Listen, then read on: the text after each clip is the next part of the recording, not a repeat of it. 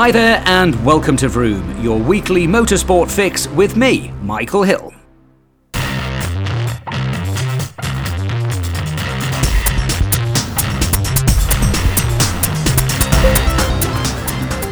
Hello everyone, thanks for tuning in to episode 26 of Vroom. A very belated Happy New Year to everybody. Hope everybody is staying safe and well as we get ready for episode 26 of the Vroom podcast. Almost 6,000 subscribers across our first 25 episodes. Absolutely phenomenal response to the podcast. So a big thank you on behalf of me and to Gareth Bouch, who is working feverishly behind the scenes to make these shows as seamless and as entertaining as possible.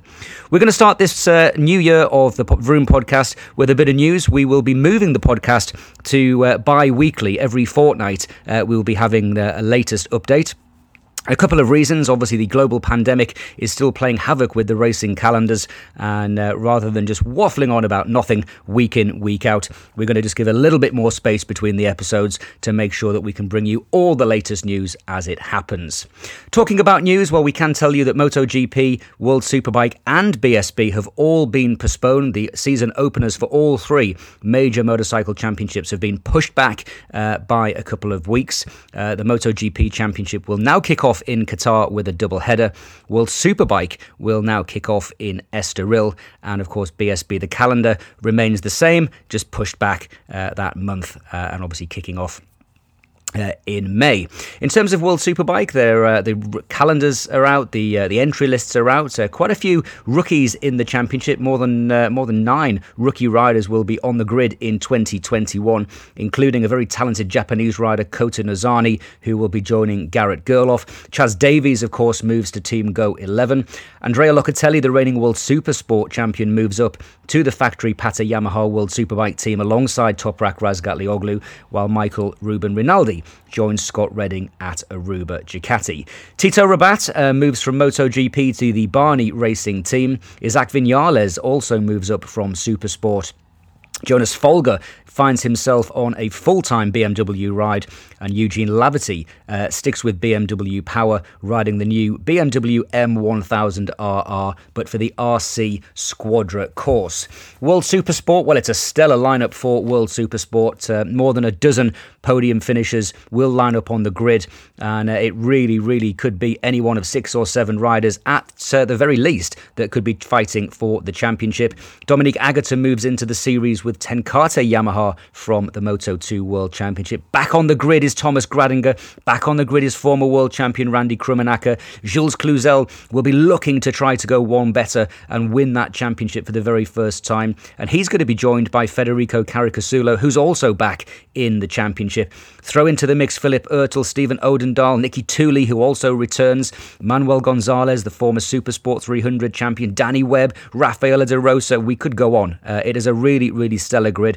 But the big news in World Supersport is that Michel Fabrizio, the former World Superbike race winner, the former factory Ducati rider, he will be joining a new project alongside the relatively unknown Shogo Kawasaki. And Fabrizio, now in his late 30s, early 40s, I think, in fact, Michel Fabrizio will be riding for the Moto2 Puccetti Racing Kawasaki team. So that is one to look out for.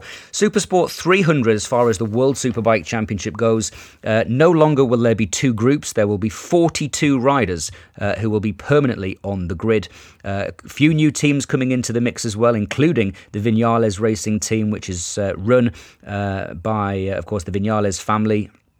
Kevin Sabatucci is one of their riders, a former race winner.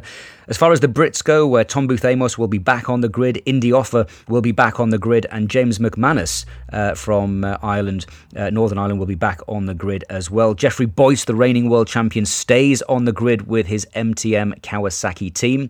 A few other changes in the championship, including Hugo De Cancelis, who moves to Kawasaki for the first time, long-time Yamaha rider, back into the series series comes Doran Loureiro, the South African. He was a podium finisher a couple of years ago, not able to race last year because of COVID, but Doran Loureiro from South Africa should be one to watch. Anna Carrasco also will be back. She suffered that horrendous injury at the end, or the middle, should I say, of the 2020 season. She'll be back on the grid, as will Marc Garcia. Alfonso Coppola comes back into the championship as well.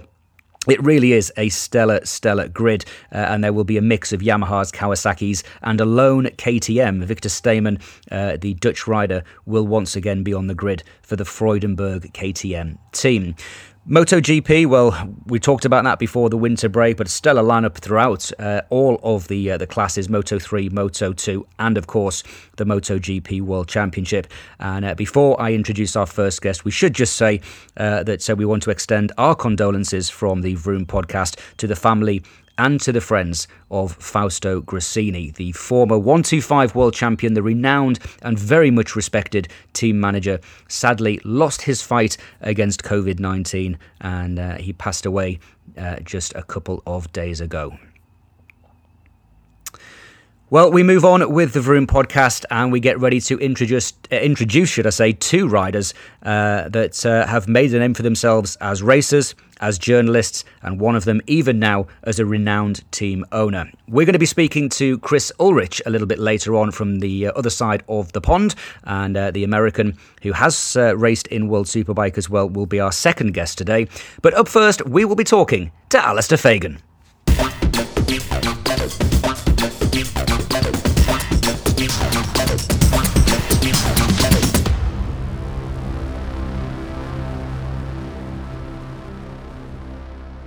Well, a big happy new year to our first guest of 2021 on the Vroom podcast. Alistair Fagan is joining me now. And Alistair, you're not looking too worse for wear for a couple of weeks worth at Turkey there, mate. How's things? I don't know. I've packed on some timber. I don't know. I've got to get rid of this. It's the hangover as well. Happy New Year to you. Happy New Year. Yeah, great. Well, thank you for joining us. I know we've been waiting to get you on the podcast last year as well. So much to talk about. Where do we begin? Do we talk about your exploits on track or off track? Where do you want to start? Blimey, it's probably safer on track, really. Are you sure? Yeah. I've got some maybe you're right. Footage, mate.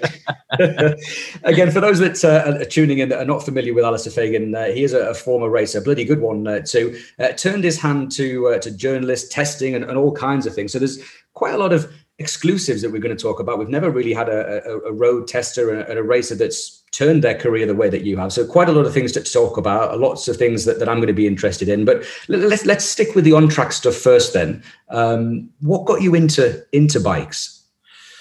My dad was an ex-racer. He did a few sort of decent races. He wasn't world championship. He did a few British rounds and got to a decent level, but then when he had me, he stopped racing. And then when I was 3 years old, classic, he got me a PW50, and that was it really. I just rode that all day, every day, and kind of that got me into bikes. And then, yeah, from there went to motocross, and then from motocross, I was it's quite funny actually. I stopped motocross because I kept hurting myself.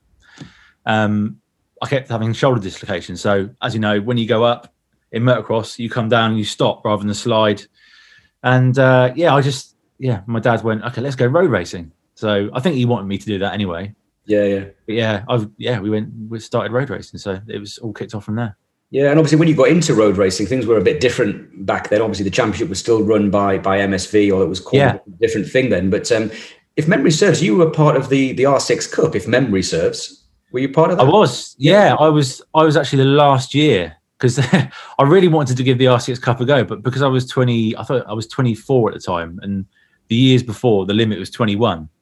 But I think Rob Mack wanted some more money in his pocket, and he said, right, let's get the numbers up. So he raised the age limit to 24. So yeah, I was straight away. I was like, right, let's find some sponsors, and we went into that, and yeah, I mean that was brilliant series. Yeah, I was going to say, and again, for those that are listening, we have a lot of listeners from across the pond and all around the world. The R6 Cup was certainly, as far as I remember, one of the first one-make series in the UK, wasn't it? I mean, I know that now we've got all these other series like Red Bull Rookies and Asia Talent Cup and British Talent Cup, and they're great initiatives, absolutely, and the sport needs it. But way back, as you said, Rob McElnay, former British champion, he put this together. And I think it also expanded. Didn't they do an R1 Cup as well? I remember John Kirkham racing an R1 Cup, and that was all part of this same kind of idea, wasn't it? Oh, exactly. The R1 Cup was the year after, so the R6 Cup stopped, and the R1 Cup carried on after that. But yeah, I mean, the R6 Cup, all the names that came out of that, I'm sure, don't get me wrong, I'm sure a lot of them would have, risen to the top anyway. But that series was iconic, and people all over the world remember that series. I think there was some good documentaries on TV. Obviously, brilliant riders, brilliant crew behind the scenes. Rob Mack brought a lot of decent mechanics, and it was just a good time. Good, just as good off the track as it was on the track. So yeah. Yeah, you mentioned in documentary that I'm remembering the comedian, the lady Copstick, wasn't it? Copstick. Yeah. Again, people across the pond, I think, what the hell are these two talking about now? But Copstick is a great comedian. I'm not sure what she's doing now. I think we're still hooked together on Facebook, and she likes a few things now and again. So I know she's still around. But that again was a great documentary series. It focused on the racing, but it also started looking at the individuals within the sport. And as you said, I mean, the names like Cal Crutchlow. I mean, you talk about names and what people have done. Cal Crutchlow came from there. Tommy Hill came from there. Yeah. John Kirkham. I mean, there's way more names as well that we could think about. Kieran Clark, who's now a stunt double for Tom Cruise. We were talking about that just before filming. And yourself, of course. I mean, you've gone on to pretty good things as well. I mean, maybe not world champion, but you've still forged a pretty damn good career for yourself within the sport, haven't you? It wasn't. Don't get me wrong. I think if I wasn't a journalist at the time, I wouldn't have got the rides I got after the R6 Cup. But I had some good results in the R6 Cup, and I went from there to British Supersport, and then British Supersport onto British Superbike. So yeah, I mean, I kind of, before all of this began, if someone said to me, "You'll be racing in British Superbikes in 2009 and having a decent go, not looking too silly," I would have said, "Yes, I'll rip your hand off." But I think, like I said, if I wasn't a journalist, I wouldn't have been able to bring the sponsors and the exposure to the seats I had. But I'm under no illusions. I'll take that any day of the week. It was doing that job, being a journalist, and racing as well, pretty much full time. That was, I living the dream. Absolutely. Now, we've had a few younger guests on the podcast, and obviously my role in the World Championship, I get to meet a lot of the young riders from around the world. Everybody talks about the struggle to find sponsors and the struggle to find money, and it's always been there, hasn't it? It doesn't matter, whether it's cars, bikes, sidecar racing. You've got to find sponsors. You being a journalist, I'm really interested. Did you find it easy? I mean, you mentioned that it's easier. Do you think that was just because you had more access to people higher up the chain, or do you think it was because of the exposure that you could give them? Because I speak to so many riders, especially the young British riders in the World Championship now, and keep saying to them, it's not just about what you do on track. Of course it is. Everybody wants to win. But it's a business, isn't it? And it's become more of a business. Racing has become more of a business over the last 10 years, for sure. It's about the value that you can give. So do you think you being a journalist, 22, 23, 24, did it make it easier? And obviously, how did it make it easier? So at the beginning of the R6 Cup, so this was, 2006, so 2007, I wasn't actually a journalist, so I was still a pub landlord. Oh, really? Stop there. Take a breath. All right, let's spend the next couple of minutes talking about this then. What was the name of the pub? The Queen's Arms, the Red Lion? No, the Elhampton Inn. No, it's a little local pub near me, and so I was running that and racing. It was if the racing wasn't going to kill me, it was owning a pub that was going to kill me, because down there, it was down in Somerset, and drinking most days and trying to entertain the locals, it was just utter carnage. And then I sort of stopped. Thursday, pack up, go racing, come back Sunday night, open on Monday, and it was just it was hard work. But thankfully, I got a job at Fast Bikes magazine, and that was kind of kicked everything off.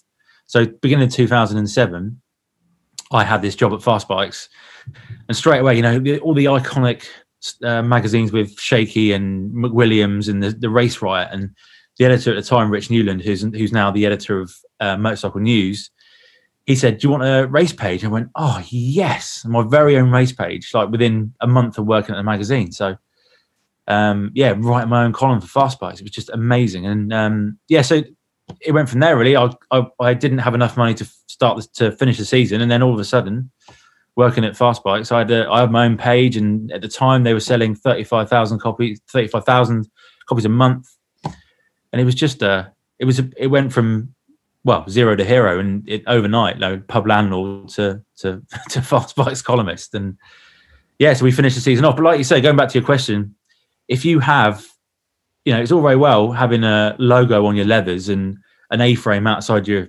awning, and and maybe the odd mention on the microphone somewhere. But if you've got a page or a video or something that offers that exposure, then of course it's going to be massive. And we found sponsors through the magazine, obviously people in the industry, and I don't want to be too blasé about it, but it was quite easy. I managed to do 10 series of racing in BSB funded through sponsors through the magazine and through what I'm doing now. So that's mega. No, that's really good. And I think that is something else as well that a lot of people forget, isn't it? It's about being in the right place at the right time. And I remember James Toseland springs to mind.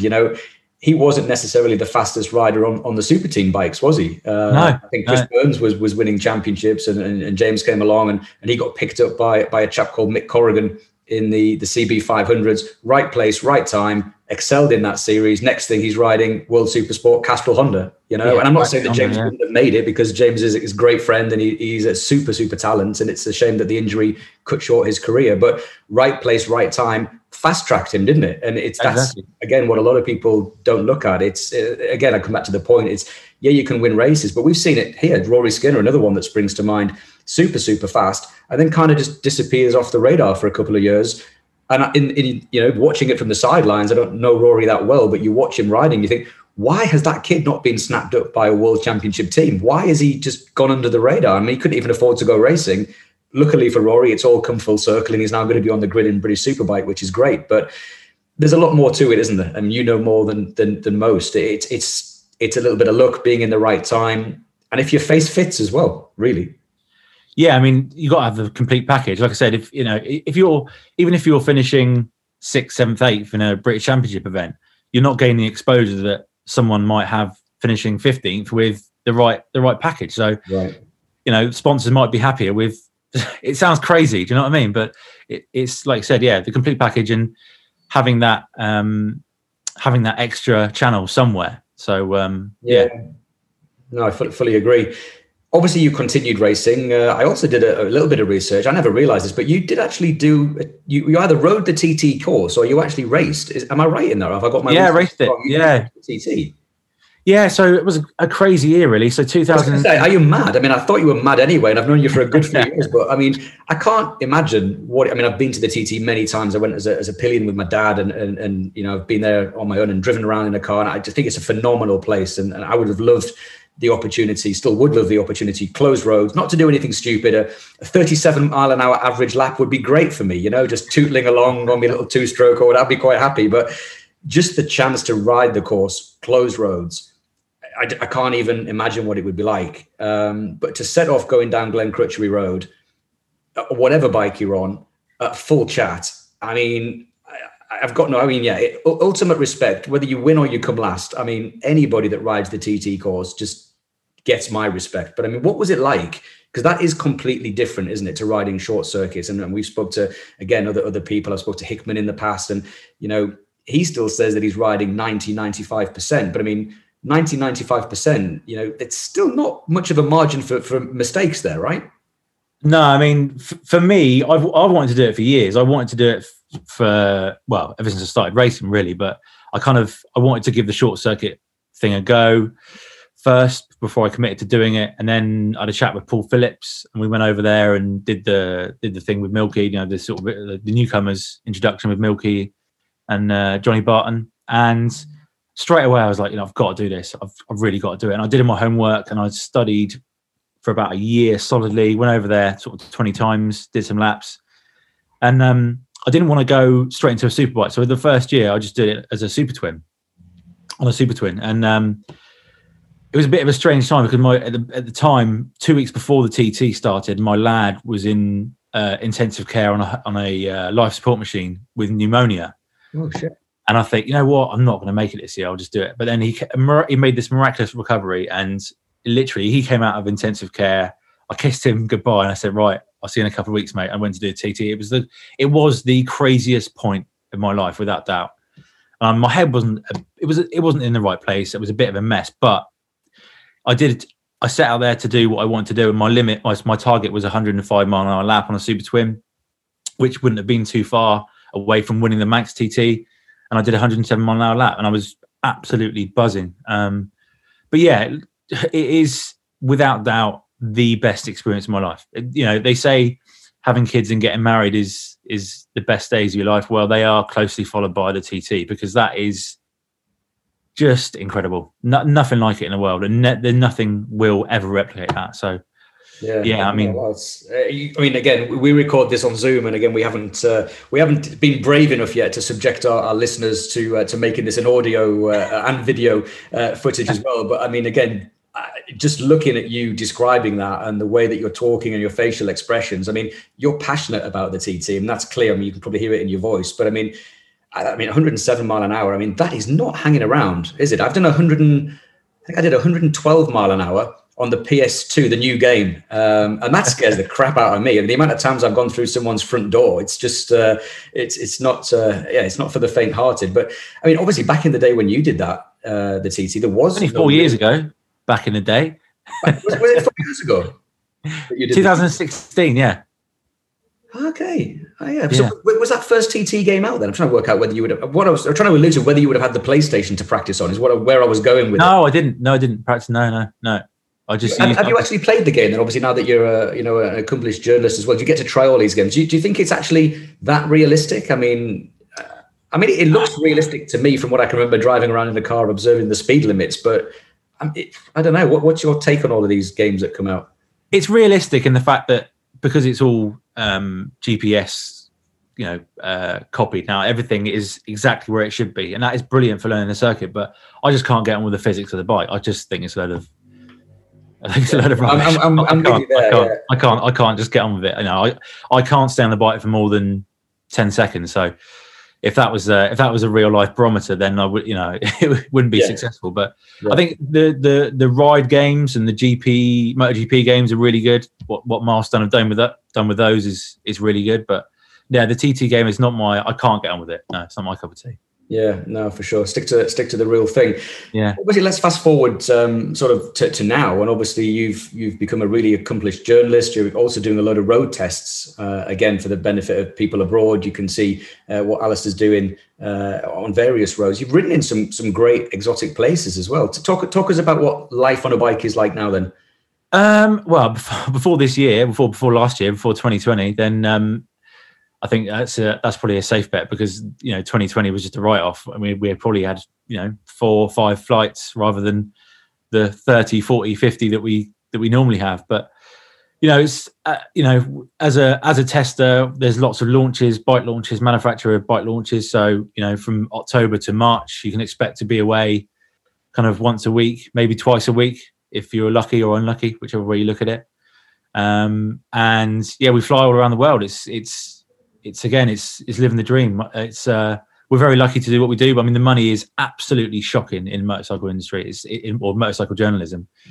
But we get to fly all around the world, and I've been to places that I would have never normally have travelled to. So, we've been to Australia, to Japan, Qatar, all over the place. America. It's a lot of the time they are manufacturer launches, so we can't sort of have as much fun as we'd like to. It's all led by the manufacturer, so there's a sort of strict, you get in a plane, you fly to the hotel, you get off the plane, you go to the hotel, you go to a track or you go on the road ride, and that's pretty much it. There's a set structure, but don't get me wrong, it's still a fantastic experience.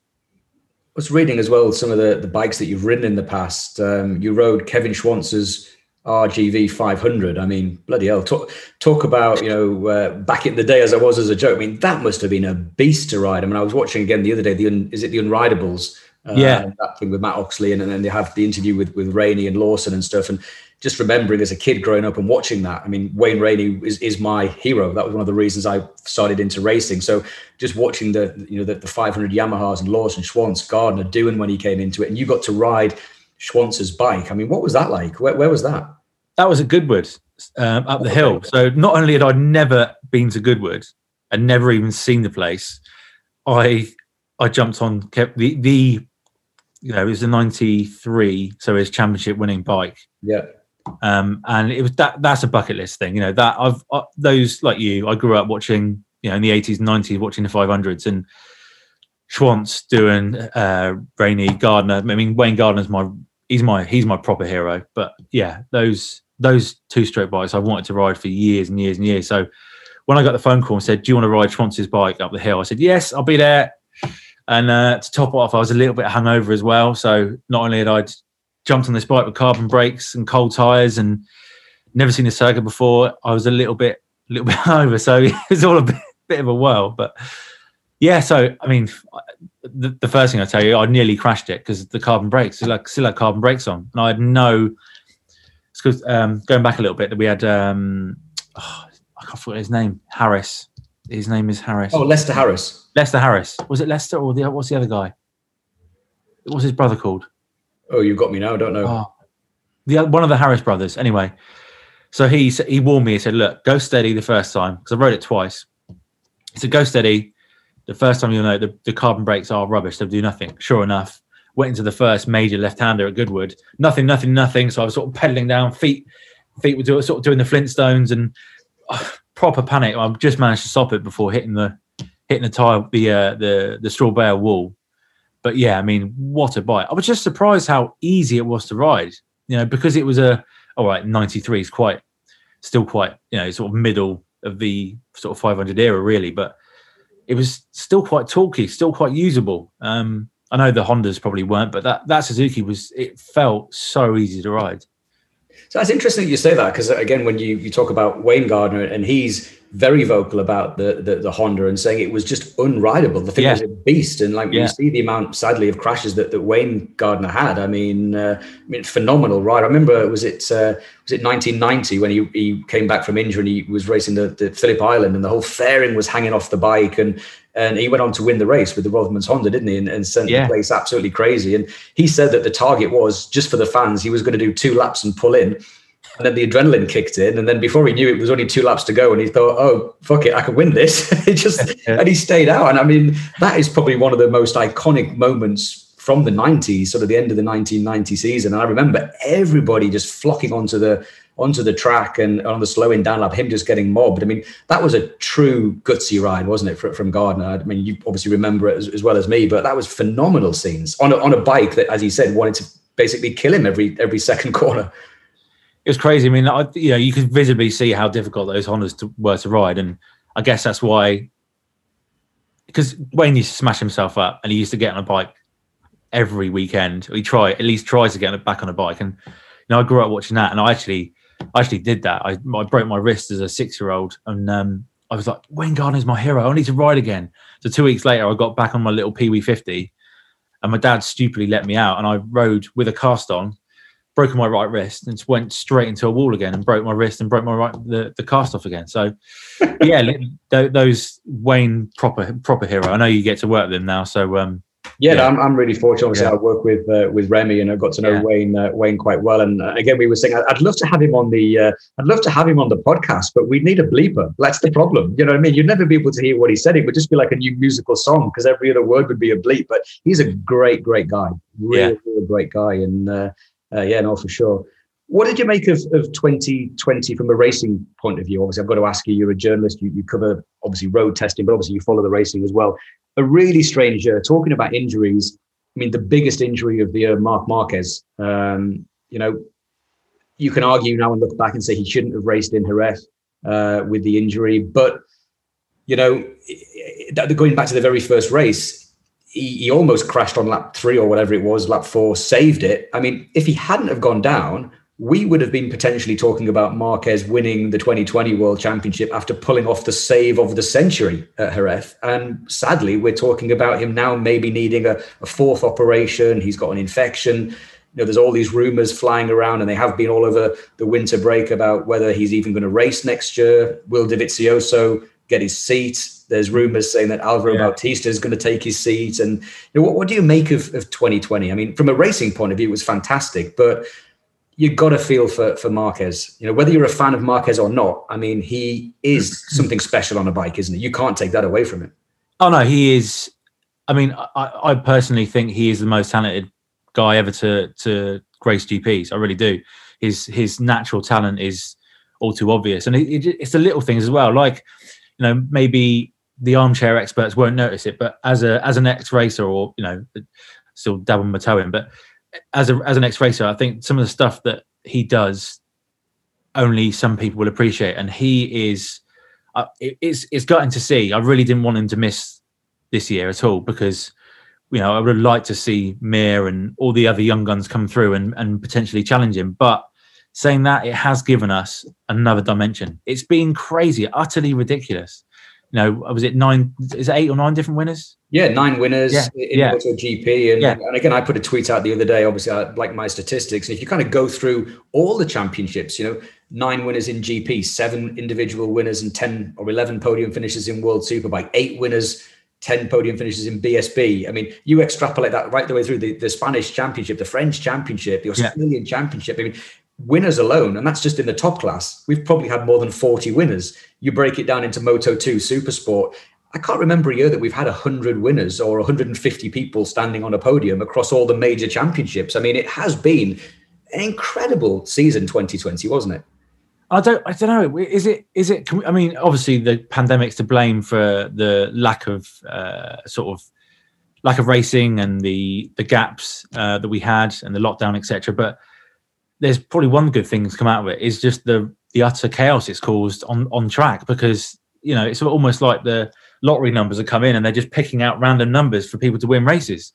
And I mean, you know, I think a lot of people can be short-sighted and be a sort of victim of the current times. But the fact is 2020 has been the best season of racing that we've ever had. I can safely say that.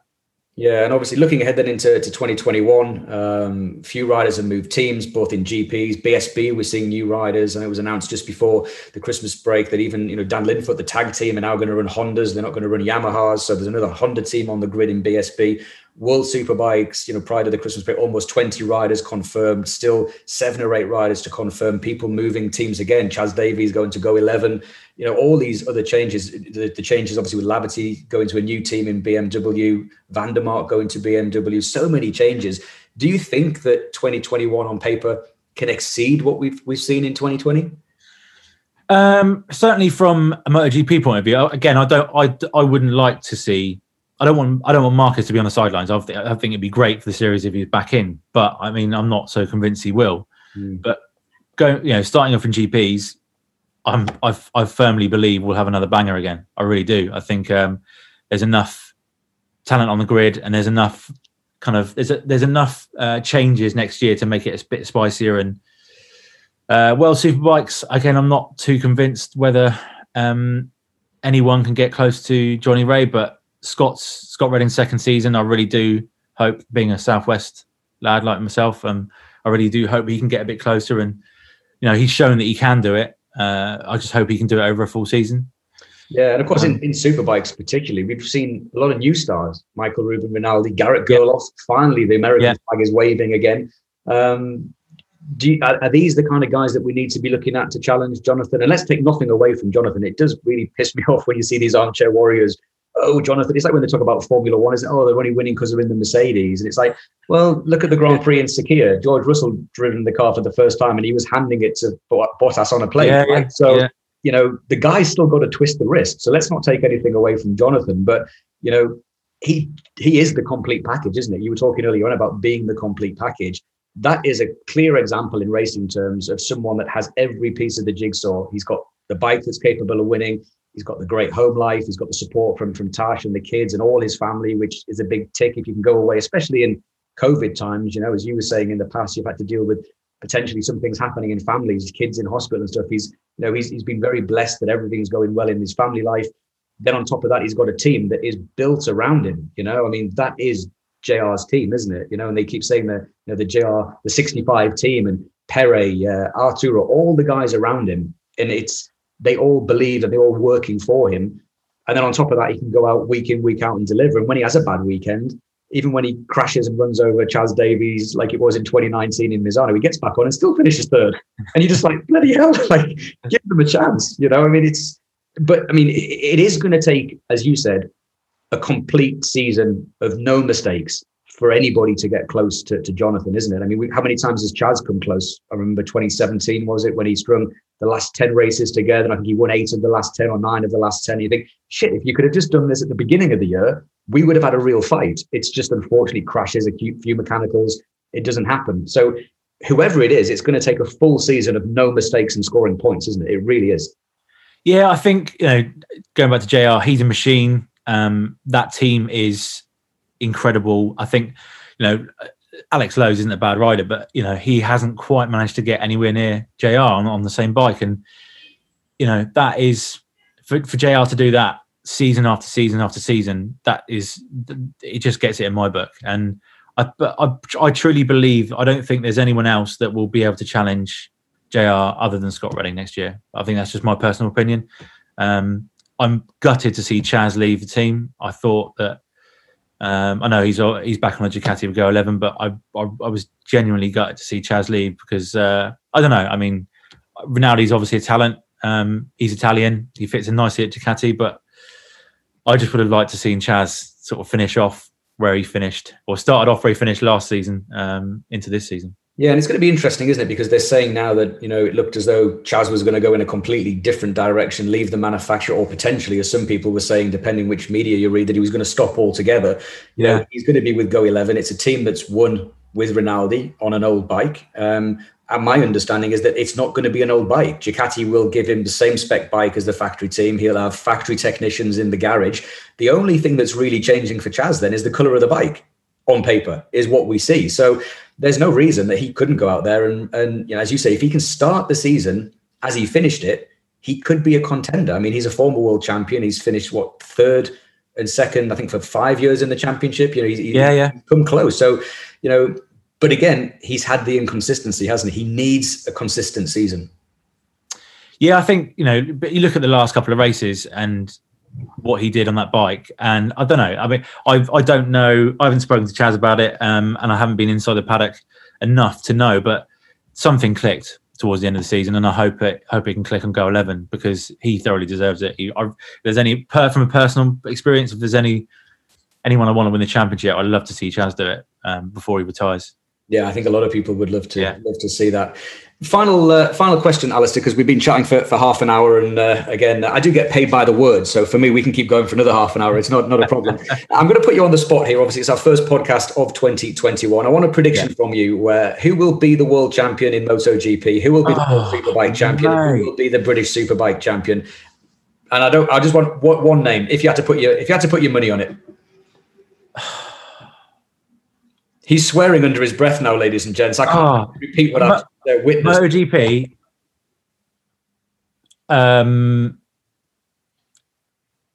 Rins. Okay. And is that Rins irrespective of whether Marquez is back on the grid? Yes. Okay. What about World Superbike, Scott Redding. Okay. And BSB? British Superbike.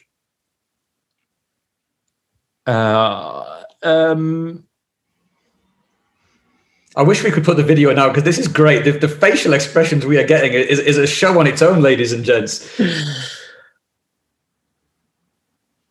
Josh Brooks. Oh, you're going for Brooksy again? Yeah. Okay, so there we have it. First predictions of 2021. You know what? That means we are going to have to get you back on at the end of the season. Love to, mate. Yeah. And say that you got it completely wrong, or to just hang our heads in shame because you actually got it spot on. I mean, I'm known for my predictions. I mean, the wildest one I ever had was Alessandro Andreozzi winning for Pedicini Kawasaki at Laguna Seca. And I remember Steve English and Greg Haynes ripping the piss out of me. He did 4 corners before he put it into the barriers. So, my predictions are hopeless. But I don't know, I think if I was to put a prediction on it, and I don't normally put predictions out there, I think you're not going to be far off with Rins. I think if Marc Marquez is back, he will be the favourite for the championship. I'd actually really like to see Alex Marquez have a good season, and I'd like to see Nakagami win a race. But I think if Marquez is back, Marquez will be the champion. And I'd probably go with you on Rins. I'm going to stick my neck out and say Chaz Davies or Jonathan Ray for the championship, or Scott Redding, or Garrett Gerloff. Actually, you could go through. I mean, if it's based on this year, again, Gerloff could be a real outside bet, couldn't he? It's the problem why I don't do bets, because I can't just stick to one name, because then my brain starts going and I start thinking of all the other permutations. And BSB, well, I mean, it's been so unpredictable for the last 5-6 years, hasn't it? I mean, and also, will they keep the showdown? That's another question. Will they keep it or not? I mean, I was never a fan of the showdown, I've got to admit. I understand why they did it, but if you look at this year, they didn't need the showdown to keep the excitement. No, exactly. I mean, that's another question, another show completely. But what's your feeling on that then? And I said last question, but what's your thoughts on the showdown? Should it be a conventional championship, or should we have the showdown? I personally hate the showdown. I mean, I get why they do it. It's great entertainment, but I just, I'm crap at maths anyway. So when you start doing all this rider credit, podium credit points and everything else, I don't know, just it's a load of bollocks personally. I think keep the traditional championship like every other championship, and maybe, Stuart Higgs and BSB have been pioneers for crazy stuff and kind of, changing the way championships are formed and finished. So maybe there'll be something else, but keep it traditional. And I think, going just briefly about the BSB, I think the Honda will be strong again this year. They were strong in last year, but it'd be interesting to see whether this Japanese guy comes over and actually rides it. I can't remember his name. The guy who tested it. Ryu Mizuno. Yeah. Yes. Or whether or not they'll find someone else. But yeah, the second seat isn't filled yet. So yeah, it will be interesting if that Japanese guy comes over. I saw him racing in the Asia Championship, and he's fast. And again, we're seeing also in World Supers now as well. I mean, Yamaha have drafted in Kota Nozani. Yeah, he looks great. His style is crazy. I love it. Yeah. But it's what we need, isn't it? We're going back to the old days. We were talking about the good old days of the 500s when it was a world championship and you had 17, 18 countries on the grid. We're getting back to that now, aren't we? Which is great to see, isn't it? It's good for all the fans. We just need to get World Supers going back to Sugo or something like that. That would be epic. Or not. It depends whether you talk to Carl Fogarty on a Monday or a Tuesday as to whether Sugo is a good place to go or not, isn't it? But Alistair, thanks again, buddy, for joining us. Thank you, mate. We had an honour. Later in the season. Hopefully restrictions are lifted in the not too distant future, and we can see you out and about all over the place doing various tests. And please, as I said, come back and chat to us later in the 2021 season. That'd be great to catch up. Thanks, mate.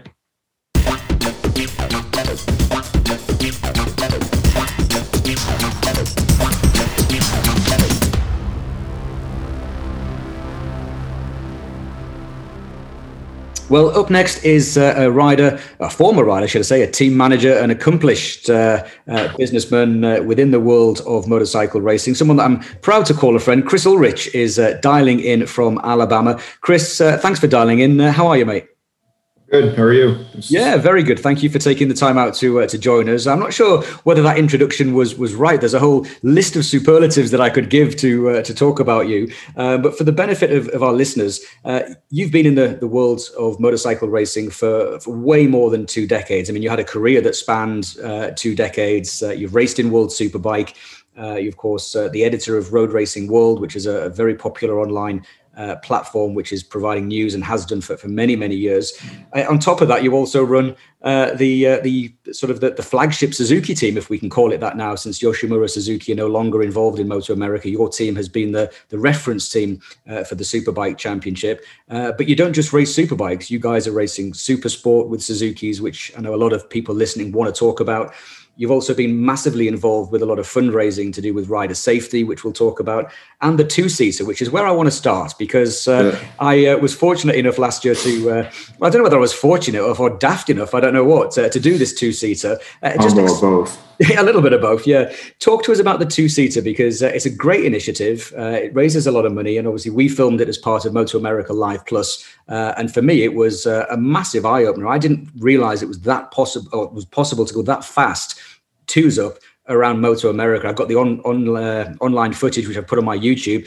We did 176 miles an hour, twos up across the start and finish at Road America. I couldn't believe it when I saw the actual dash cam when we got the video back, but an incredible experience. And, publicly, thank you for not stacking it, because I've got to tell you, mate, I had a few twitchy bum moments, mate. I was petrified. I mean, it was great fun.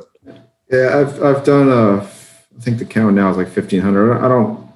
I do them for the public once a year. Otherwise they're all at the Moto America races. So you get about 15 to 20 per weekend, depending on our time slots. But that program started in 2001, and it was my dad, my father, John Ulrich, who's the founder of our team and the magazine and everything.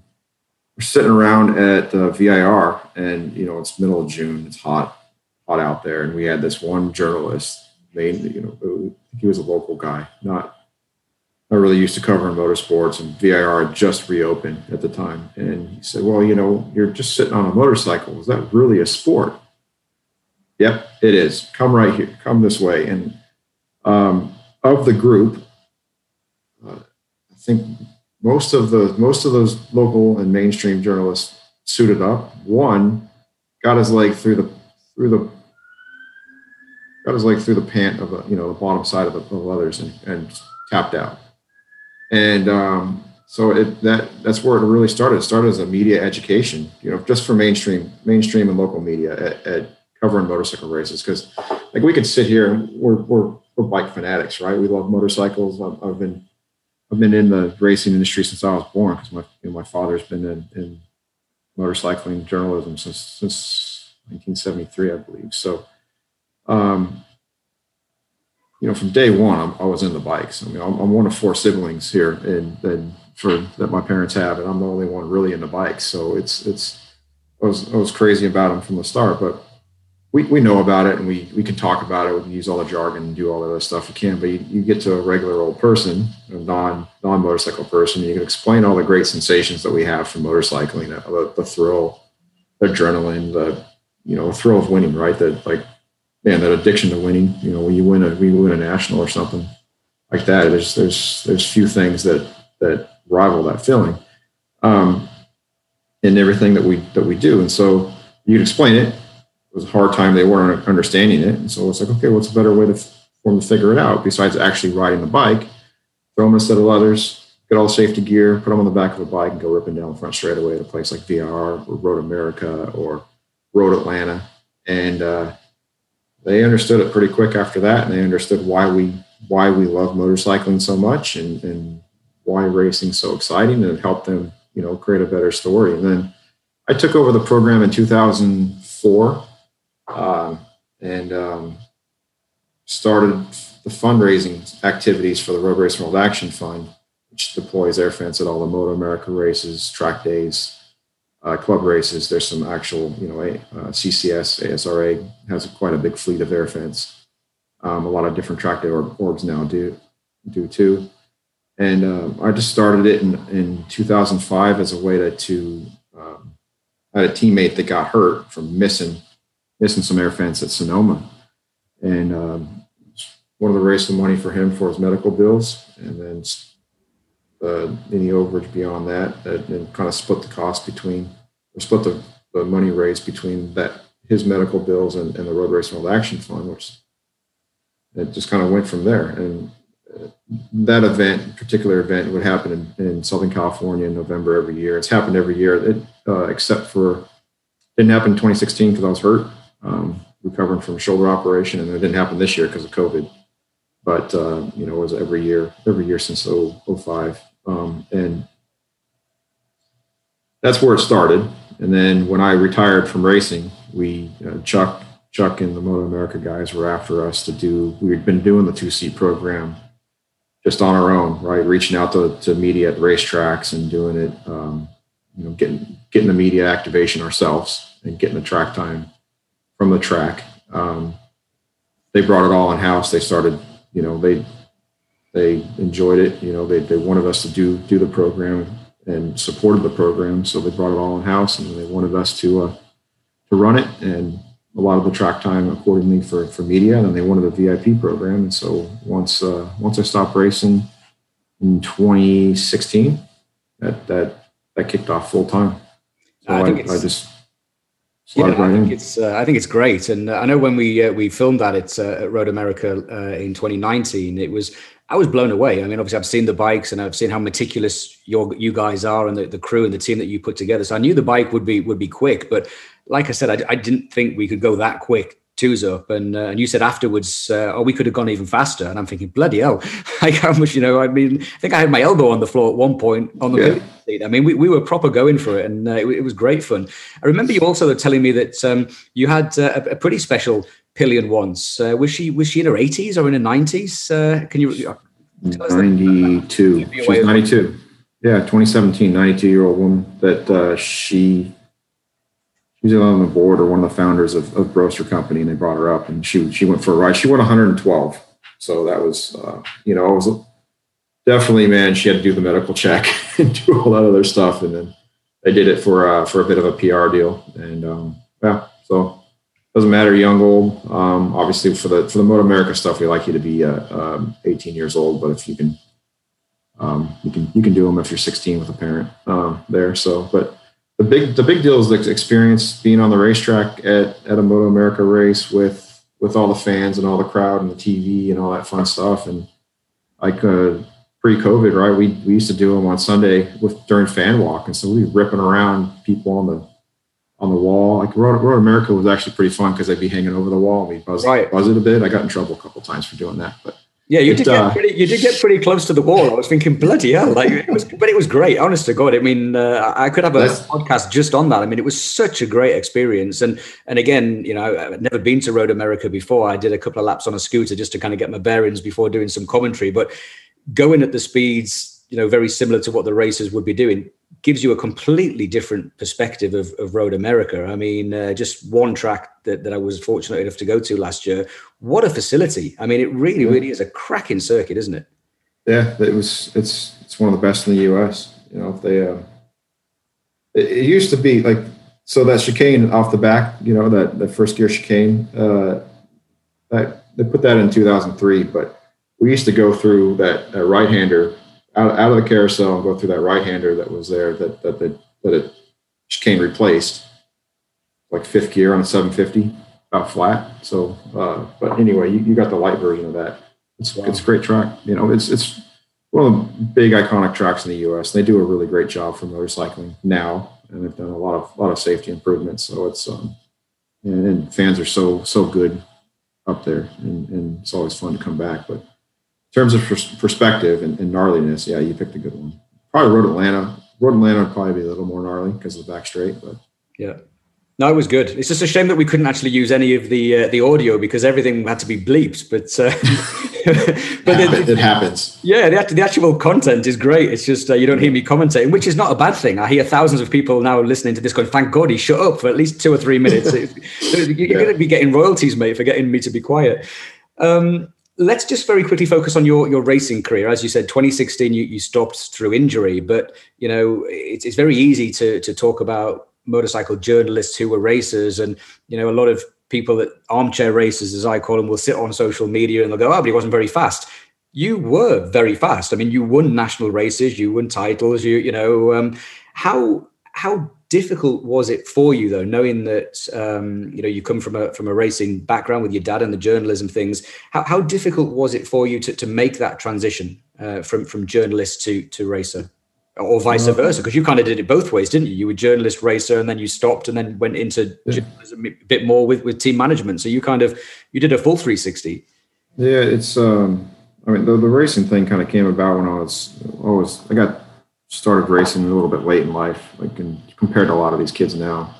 Started at age 13. I wasn't a very good student, and my dad used racing as a carrot to get me to not be an idiot. So it turned out pretty well. My got going pretty quick. Once we started the racing adventure, it was like, I was being quite a much better student quickly. So that was a good carrot, and we didn't really start with the aspiration of, "Are you going to be a professional motorcycle racer?" It was just more of my own ambition, and I had a great support network and was able to do that. So I turned pro in 1996, racing 125s over here, Grand Prix stuff, and did that for a couple of seasons. Then I moved to AMA racing in 1998. And that wasn't a very good. My debut race, I think I took out half the 250 field in the bowl at Phoenix International Raceway. So that didn't start out very well, but eventually I finished third in the 99 championship. 5th in 2000. And then I figured out that 2 strokes, I wasn't going to go to Grand Prix. And 2 strokes weren't the way in the U.S. They're going to be going away in a couple of seasons. So I went to 750s. And at the time they had Super Sport. They had 600 Super Sport and 750 Super Sport. And then they had Formula Extreme, which was thousands, Superbike. And that morphed into Super Stock. And then that turned into 1,000cc bikes. And the 750 stuff it was, the de facto Suzuki spec class with Suzuki 750. And so 636 was in there too, but it was more or less a de facto Suzuki class.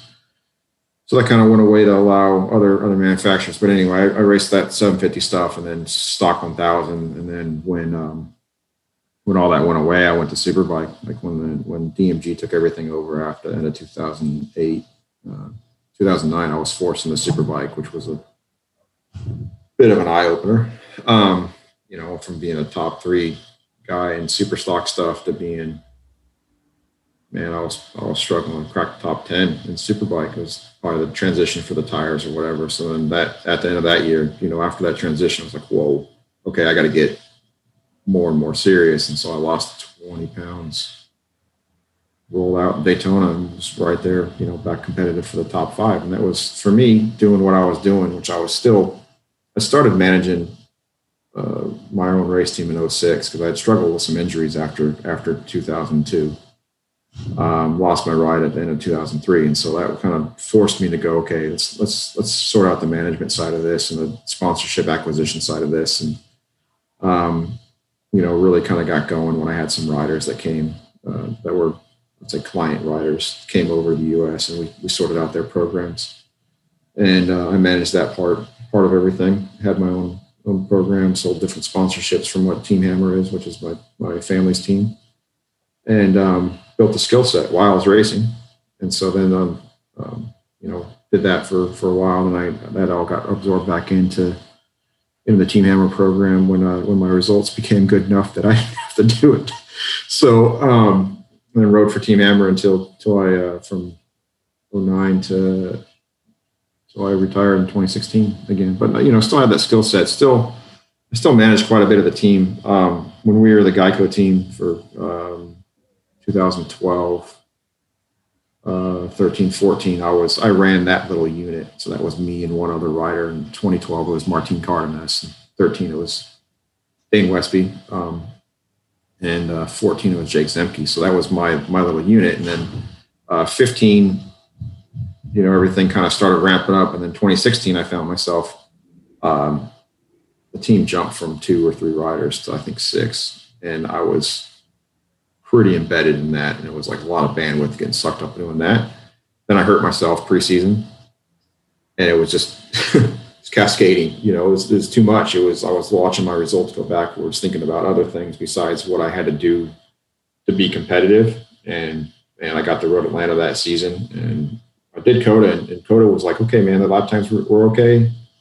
Everything was acceptable. The bike was good. I had figured out my way out. I went to Road Atlanta and couldn't hit my ass with both hands. And it was like, they were 7 days apart. So you don't forget how to ride 2 weeks apart or right.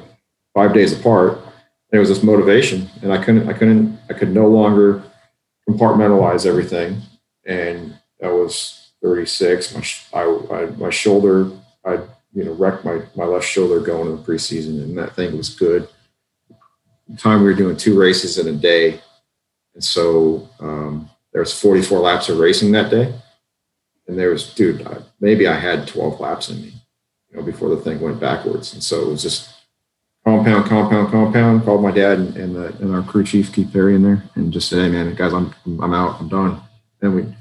And coincidentally, Yoshimura had brought Tony over to replace Jake Lewis, who got hurt preseason. And I'm like kind of looking around going, Suzuki's got a problem over there. I got a problem over here. I'm going to replace myself with Jake Lewis. And, worked out a deal with Suzuki on it that helped them. Obviously, it helped Tony. And, helped Jake stay in the game and honored everything. And so it worked out. And that was probably probably the point of my career where I was like, okay, I'm cool with. I found my replacement. I'm in. I'm done. I'm good. And step back, and it's been good because I mean I've been able to help the business racing wise and everything. And frankly, I was done. You know, even now I'm thinking, man, it'd be kind of cool to go do a club race. And I'm like, whatever. Yeah, it's funny. I've spoke to a few people. Actually, it'd be great to have like a Legends Championship, wouldn't it? I actually mentioned that to Chuck Axel. One of the crazy ideas that I've had for things, is get a one-off race. And I think in the past, even Stuart Higgs has talked about revamping the old Transatlantic series, wasn't it? Where if you remember, there was those races years ago where you'd get half a dozen Americans coming over and they'd race at various circuits. It'd be cool to do. You kind of answered the question I was going to ask you in terms of, you know, was it easy to make peace with the fact that you were hanging up your leathers? But you kind of answered that. We first met back in, I want to say 2015, but maybe I'm wrong. Maybe it was before that. But 16. It was 16, wasn't it? Yeah, 16 maybe. Yeah, maybe 15. I don't know. It's when you did the wildcard, didn't you, at World in World? 2014. Was it 14? Wow. Because it was before that. I was trying to work it out. So I was thinking, I thought it was 15. Yeah, it could have been 14. And how was that for you? Again, because, you know, you've accomplished a lot in your career, both on track and off it. But you talk about jumping from, you know, the production racing into superbikes, and that was an eye opener. What was that experience like in World Superbike? Because I've gone back through statistics, and you know I like my statistics. I can't find any other full-time journalist who was a wildcard racer in a World Superbike race. I mean, maybe there was one back in the day, but I can't find anybody. I mean, what was that like lining up on the grid in 2014 with the likes of Sylvain Guintoli and all these guys that you were on track with? I mean, was it what you expected? Man, first off, those guys are fast. There's a reason why they get, you know, I mean, Guintoli's a test rider now, but Sykes and those guys, I think Sykes won both races that day. I'm not 100% sure. I would say that my goal was to score points, which I failed at that. I think I finished 16th one race and 17th the next. You were close though, weren't you? You didn't sit by much. I was close enough. Very close, yeah. I was surprised that there are some full-timers that I actually out-qualified and everything, because I mean our spec wasn't World Supersport or Superbike spec. It was, you know, we didn't have high lift cams, we didn't have, you know, a few other things, and running production forks and like that for our rules. I was running a Magneti Marelli on that bike with ride by wire, which was, you know, pretty trick. I would have liked to done better, but it was like, how many people have started the World Championship race? And we did it, like the motivation behind it wasn't just, hey, I'm going to go do World Superbike because I want to do World Superbike. We were sponsored by Geico at the time. The AMA Pro series run by DMG had no TV. And so I was working hard to meet my sponsorship obligations. And so I got the opportunity to do it. And I did it because it was televised and all that. I mean, that year, 2014, the only motorcycle road racing that was on TV was a 3-race series that was run by or promoted by Team Hammer Promotions. And we produced the TV and aired it on MAV TV when you have the, you know, so that was, we did 3 rounds of that. It was called the Superbike Shootout. Me and my family promoted that, and it was more of a, you know, here's Daytona Motorsports Group. Here are these guys that are supposed to be, you know, linked to NASCAR and whatever, and they can't seem to get their act together to put their racing series on TV. Well, the racing guys will do it, and that was a project that went from 0 to a race in 90 days. Then we got the TV. Talk about something that was nuts. It was like we're sitting on a plane, we're flying back for a shop visit, and me and my dad are talking about some stuff, and I'm like, you know, man, I'm gonna start a series. Okay. So the next thing you know, I got us a meeting with the president of MAV TV. We walked in there thinking we knew a lot, and turned out we didn't. And then by the end of the meeting, we knew a lot more about TV. And then all of a sudden, we did our stuff. So anyway, a sidebar on the World Superbike thing, but it was we ran that series, and then I decided to do the World Superbike thing just to get us on TV, and I did that briefly. Man, I remember Guintoli coming by me late in the race out of turn 4, and he turned the thing in, stopped it, parked it, and then just fired it out. And I was just thinking, man, that Aprilia was fast, and he was fast, and just the whole style. And I was kind of rolling it through there, a little bit different, and so yeah, it would have been cool to have more time or higher spec equipment, but I did it. I showed up. I didn't get completely smoked. I beat a couple of regular guys. I was in the mix with a couple of regular guys, and it's cool. I had the experience. Yeah, absolutely. And fast forward to 2020, obviously it's been a wretched year for COVID. We're not going to, don't start me off because that'll be a completely different show, and I'll probably never work again if we start talking about COVID. But a lot of expletives. Absolutely, even more so than the two-seater, right? But, one of the things I've got to talk about, once we said that we were getting you on the show, a few people had said, oh, that's the guy that runs the Suzukis in Supersport. And I think a lot of people are surprised that Suzuki still run in Supersport, but not just run in Supersport, that you guys challenge for titles. And it's something that you have done for a number of years, most recently with Sean Dillon Kelly, the young teenager from Miami, who has been a revelation, I think, in Moto America, along with a couple of other young riders that spring to mind, like Rocco Landers, who I know you also have helped a little bit.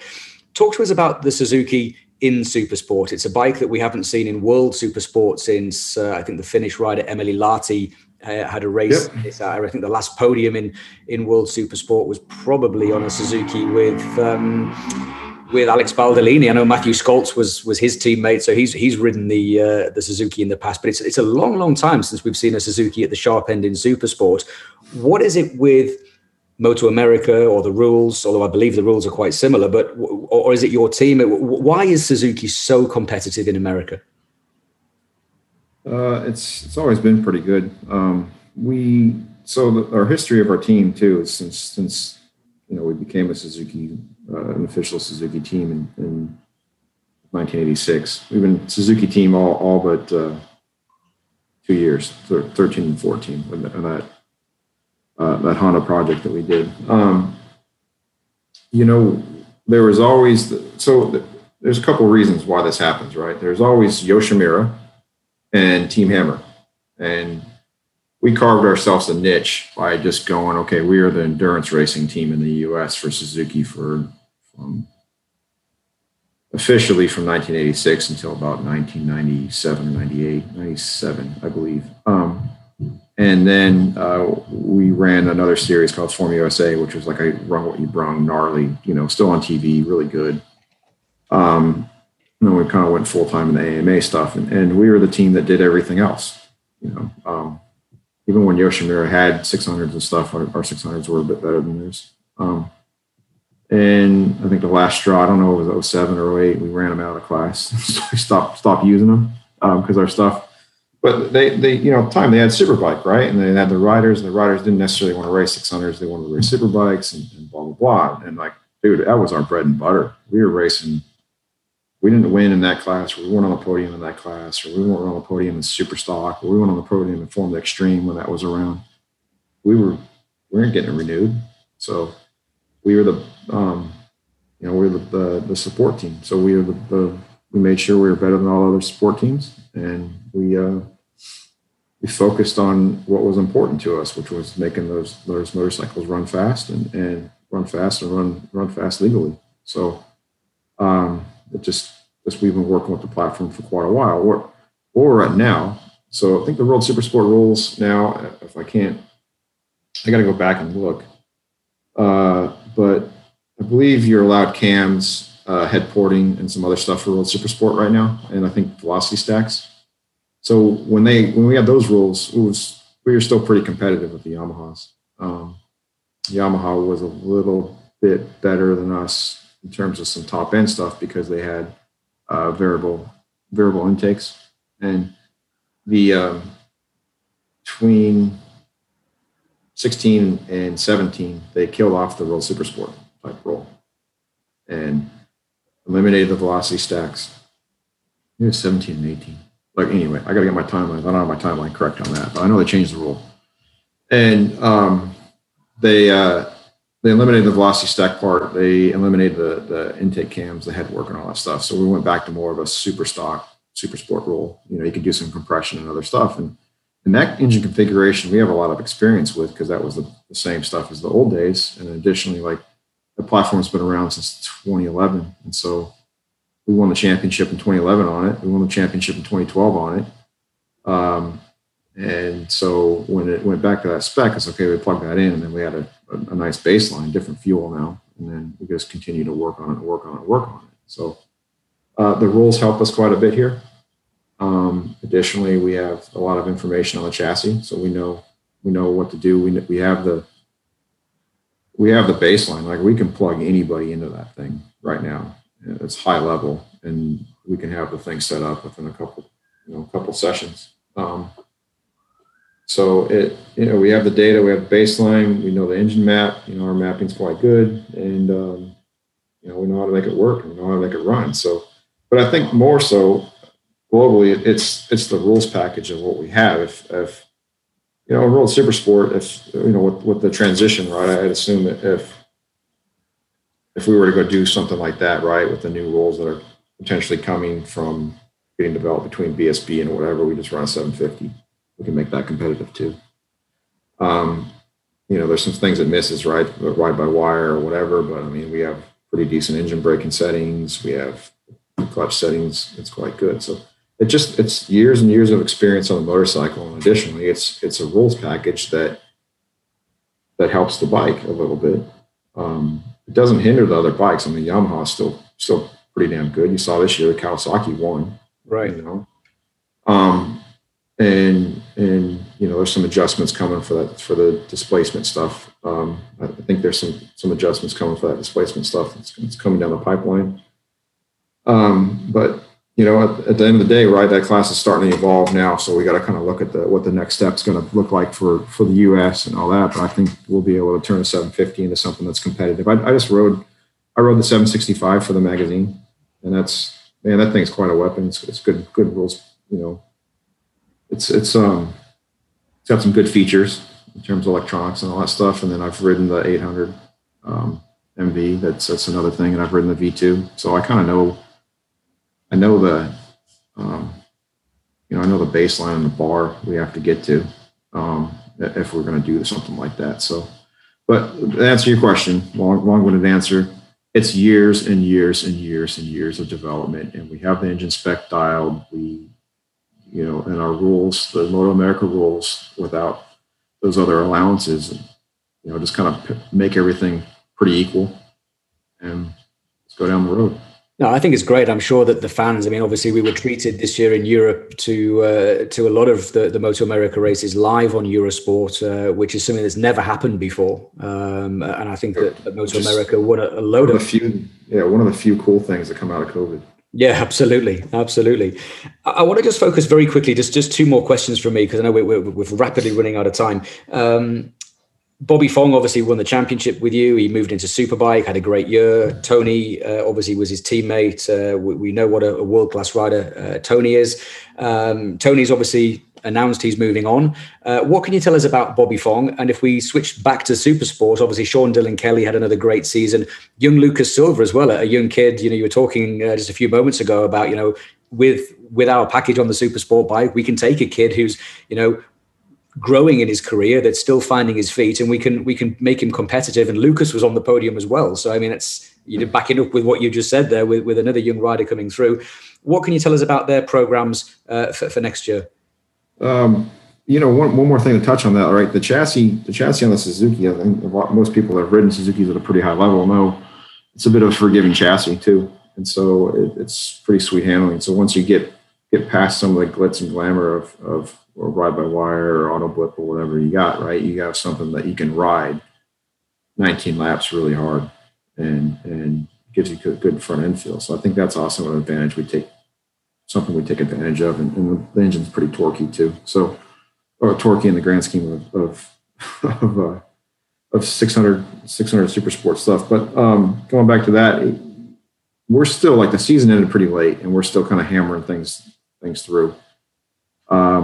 And working on it, right? Obviously, we like to continue with all of our guys. We like them. One thing about being a family-run team, right? You get these riders in and you help them grow in their career. Like we took Sean from having nothing to being able to make a living racing motorcycles and extend his career after he ejected from the Red Bull Rookies deal, and or he timed out of the Red Bull's rookie deal.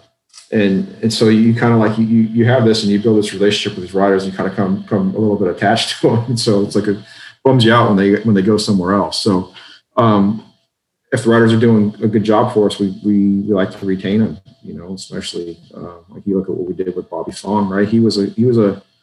Fong was a guy that had been cast out. He was done. If we didn't hire him, he was done. And, he never been a guy that really got a good chance on a good solid team that had a nice environment. Like our environment, our team's pretty constructive. Granted, if you're not doing well, we're gonna have a discussion, but it's supportive of the riders globally. Very, very, and we like to keep it calm. And we know how it is to be. I know how it is to be a racer, and I don't want any crazy stuff going on. So right. We gave Bobby an opportunity to shine in a steady, stable platform, and he won a championship. And so when we were asked to take over the Superbike program, and we're sitting there, and there are some requests for us to take certain riders, and we went back in there and said, "Hey, look, man, Bob did this for us. We're going to take Bob." And we took him, and he paid us back. So he won 3 Superbike races and on the podium. So it was that was a good decision as far as that goes. Did really well. So we like to be loyal to our guys, as loyal as we can be, and of course, the riders are the types that are onto the big shiny thing or whatever they got, So, but I anticipate the lineup to be pretty similar for 2021, and we're talking a little bit about what the plan is to replace Tony. But the crazy thing about the global environment in racing too right now is there's more riders, more gnarly high level riders out there that don't have rides than do. Yeah. And so, I got a list of guys that's like, well, every year too, like it's since I've become in this position, Mr. Vice President or whatever my fancy title is, I found myself in some meetings that I never thought I would ever be in some meeting. I'm sitting there talking to agents. I was at the GP a couple of years ago and went back on the Tuesday of the test day and, talked to some rider's agent that I never thought would ever be interested in racing for our team. And it was just opportunity, right place at the right time or whatever. But maybe I was shortchanging how good the team is. Obviously I was. In terms of that, because what we do and what we've been every year, try to be humble about that kind of stuff. But there's more really high level riders right now globally that don't have rides than do, and there's less quality seats, and so we're in a good position as far as finding a high level guy for Tony's replacement, but nothing's done yet, and we got a little bit more work to do. Probably have all that stuff sorted out before that year ends. And the weird thing about America, right? You got MotoGP guys doing stuff in April and May and June, and whereas the US, it's like if you got everything sorted by January, you're ahead of the curve. So, which is unfortunate, but it's kind of been that way for a long time. Yeah, for sure. Final question, because we are rapidly running out of time. And so final question for me is really about the level of riders in America. We've seen Garrett Gerloff make the jump. Again, those armchair racers saying he wouldn't do anything. Well, he proved them wrong, didn't he? 3 podium finishes this season for Garrett, front-running performance. He then debutized for Valentino Rossi and really showed what he could do on the MotoGP bike. Cameron Beaubier turned his back on Superbike, which is something I didn't think would happen. I honestly thought Cameron would come to World Superbike, and he's gone the Moto2 route. Again, you've probably seen the testing times that he did. He was within a second of the fastest times, never having really ridden a prototype for more than half a decade. So Joe Roberts has already been on the front row pole positions right at the sharp end. The future's looking good for American racers again. It's been a bit of a lull, but it's coming back, isn't it?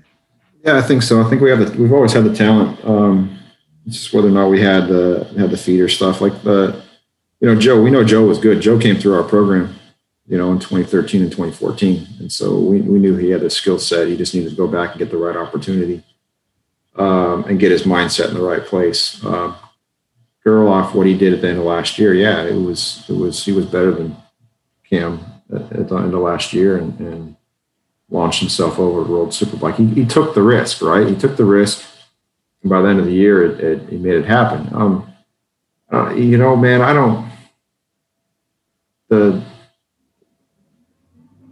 don't really have a good handle on why the attitude has changed, right? Because Team Hammer, my family, my dad we were the people that launched John Hopkins over to the Red Bull WCM team. He rode for us for 3 seasons, 99, 2000, 2001. And Peter Clifford called my dad up and was like, hey, man, I need another Kevin Schwantz. So we developed him, and he was riding 500s during that time, and he did a great job for Americans. And so, at the same time, Kenny Jr. was over there, and Edward just coming from World Superbike, and then Nicky went over there. And so we had some pretty solid guys, but the other countries stepped it up. There's probably some political things that we don't see behind the scenes.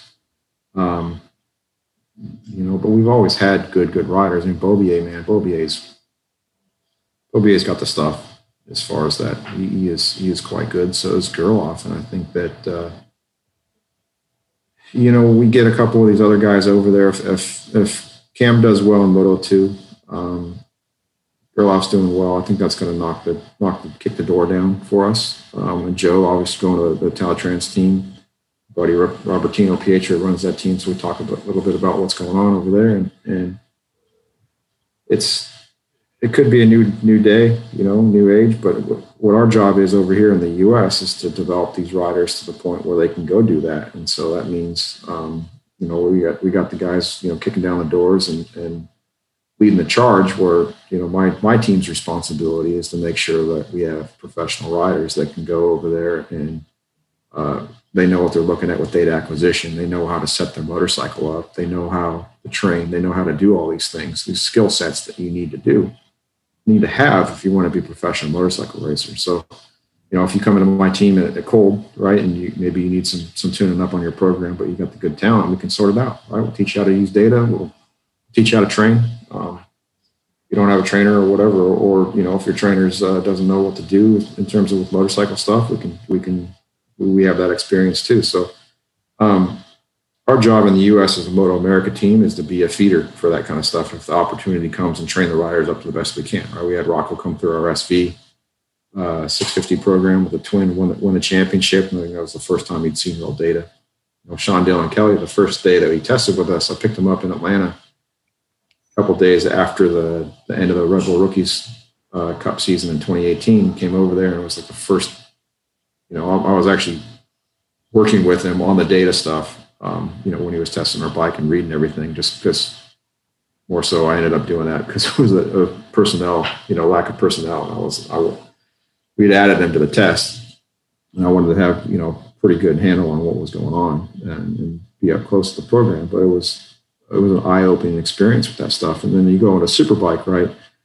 That gives you the opportunity with all working with swing arm pivots and all that other stuff to be able to figure out what a pivot does, what a link does, what offset, what rate cut, all the crazy technical stuff that you have to do in addition to the electronics. So we have the equipment, we have the training ground. I think the level of rider we have is quite high, and those guys are proving it. And so we get a few more opportunities over there.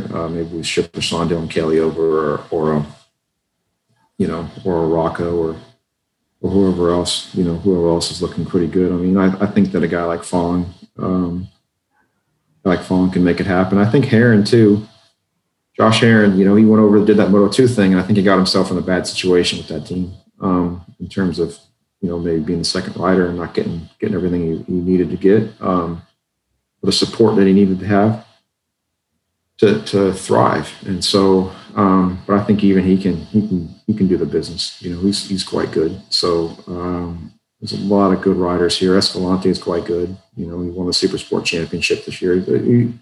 Escalante's level surprised me because he was a bit inconsistent on the Yamaha, but then he comes in this year and does quite well. And so I think we have the talent, we have the correct structure and the equipment and stuff to make stuff happen. It's just we need someone over there to do well enough that they go, oh okay. Because the American stuff too, it's out of sight, out of mind. It's like, oh, it's just Americans over there. Now it's America. We're going to pay attention because Garrett Gerloff's on the podium and doing well. And then Cam's in there. I think that in the GP paddock, what Joe's doing and how Cam does is going to determine what happens, what kind of opportunities are available for Americans going forward.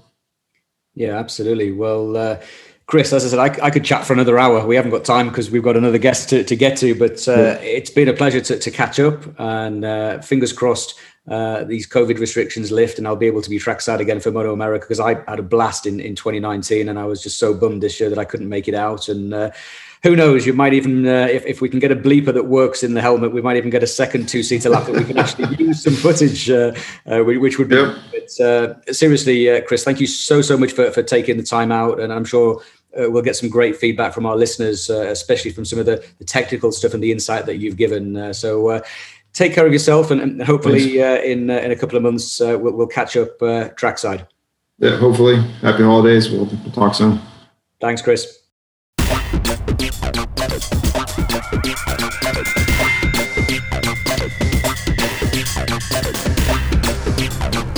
Thanks to my guests this week, to Alistair Fagan and to Chris Ulrich. I'm sure you'll all agree what a great way to start the 2021 season.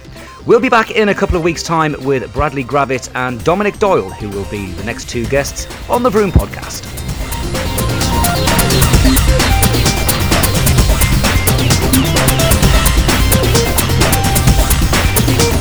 Vroom, your weekly Motorsport Fix podcast, is produced by Michael Hill and is edited by Gareth Bouch of Vroom Media. The music is by the Rain Dogs, and it's a production of Michael Hill Promotions.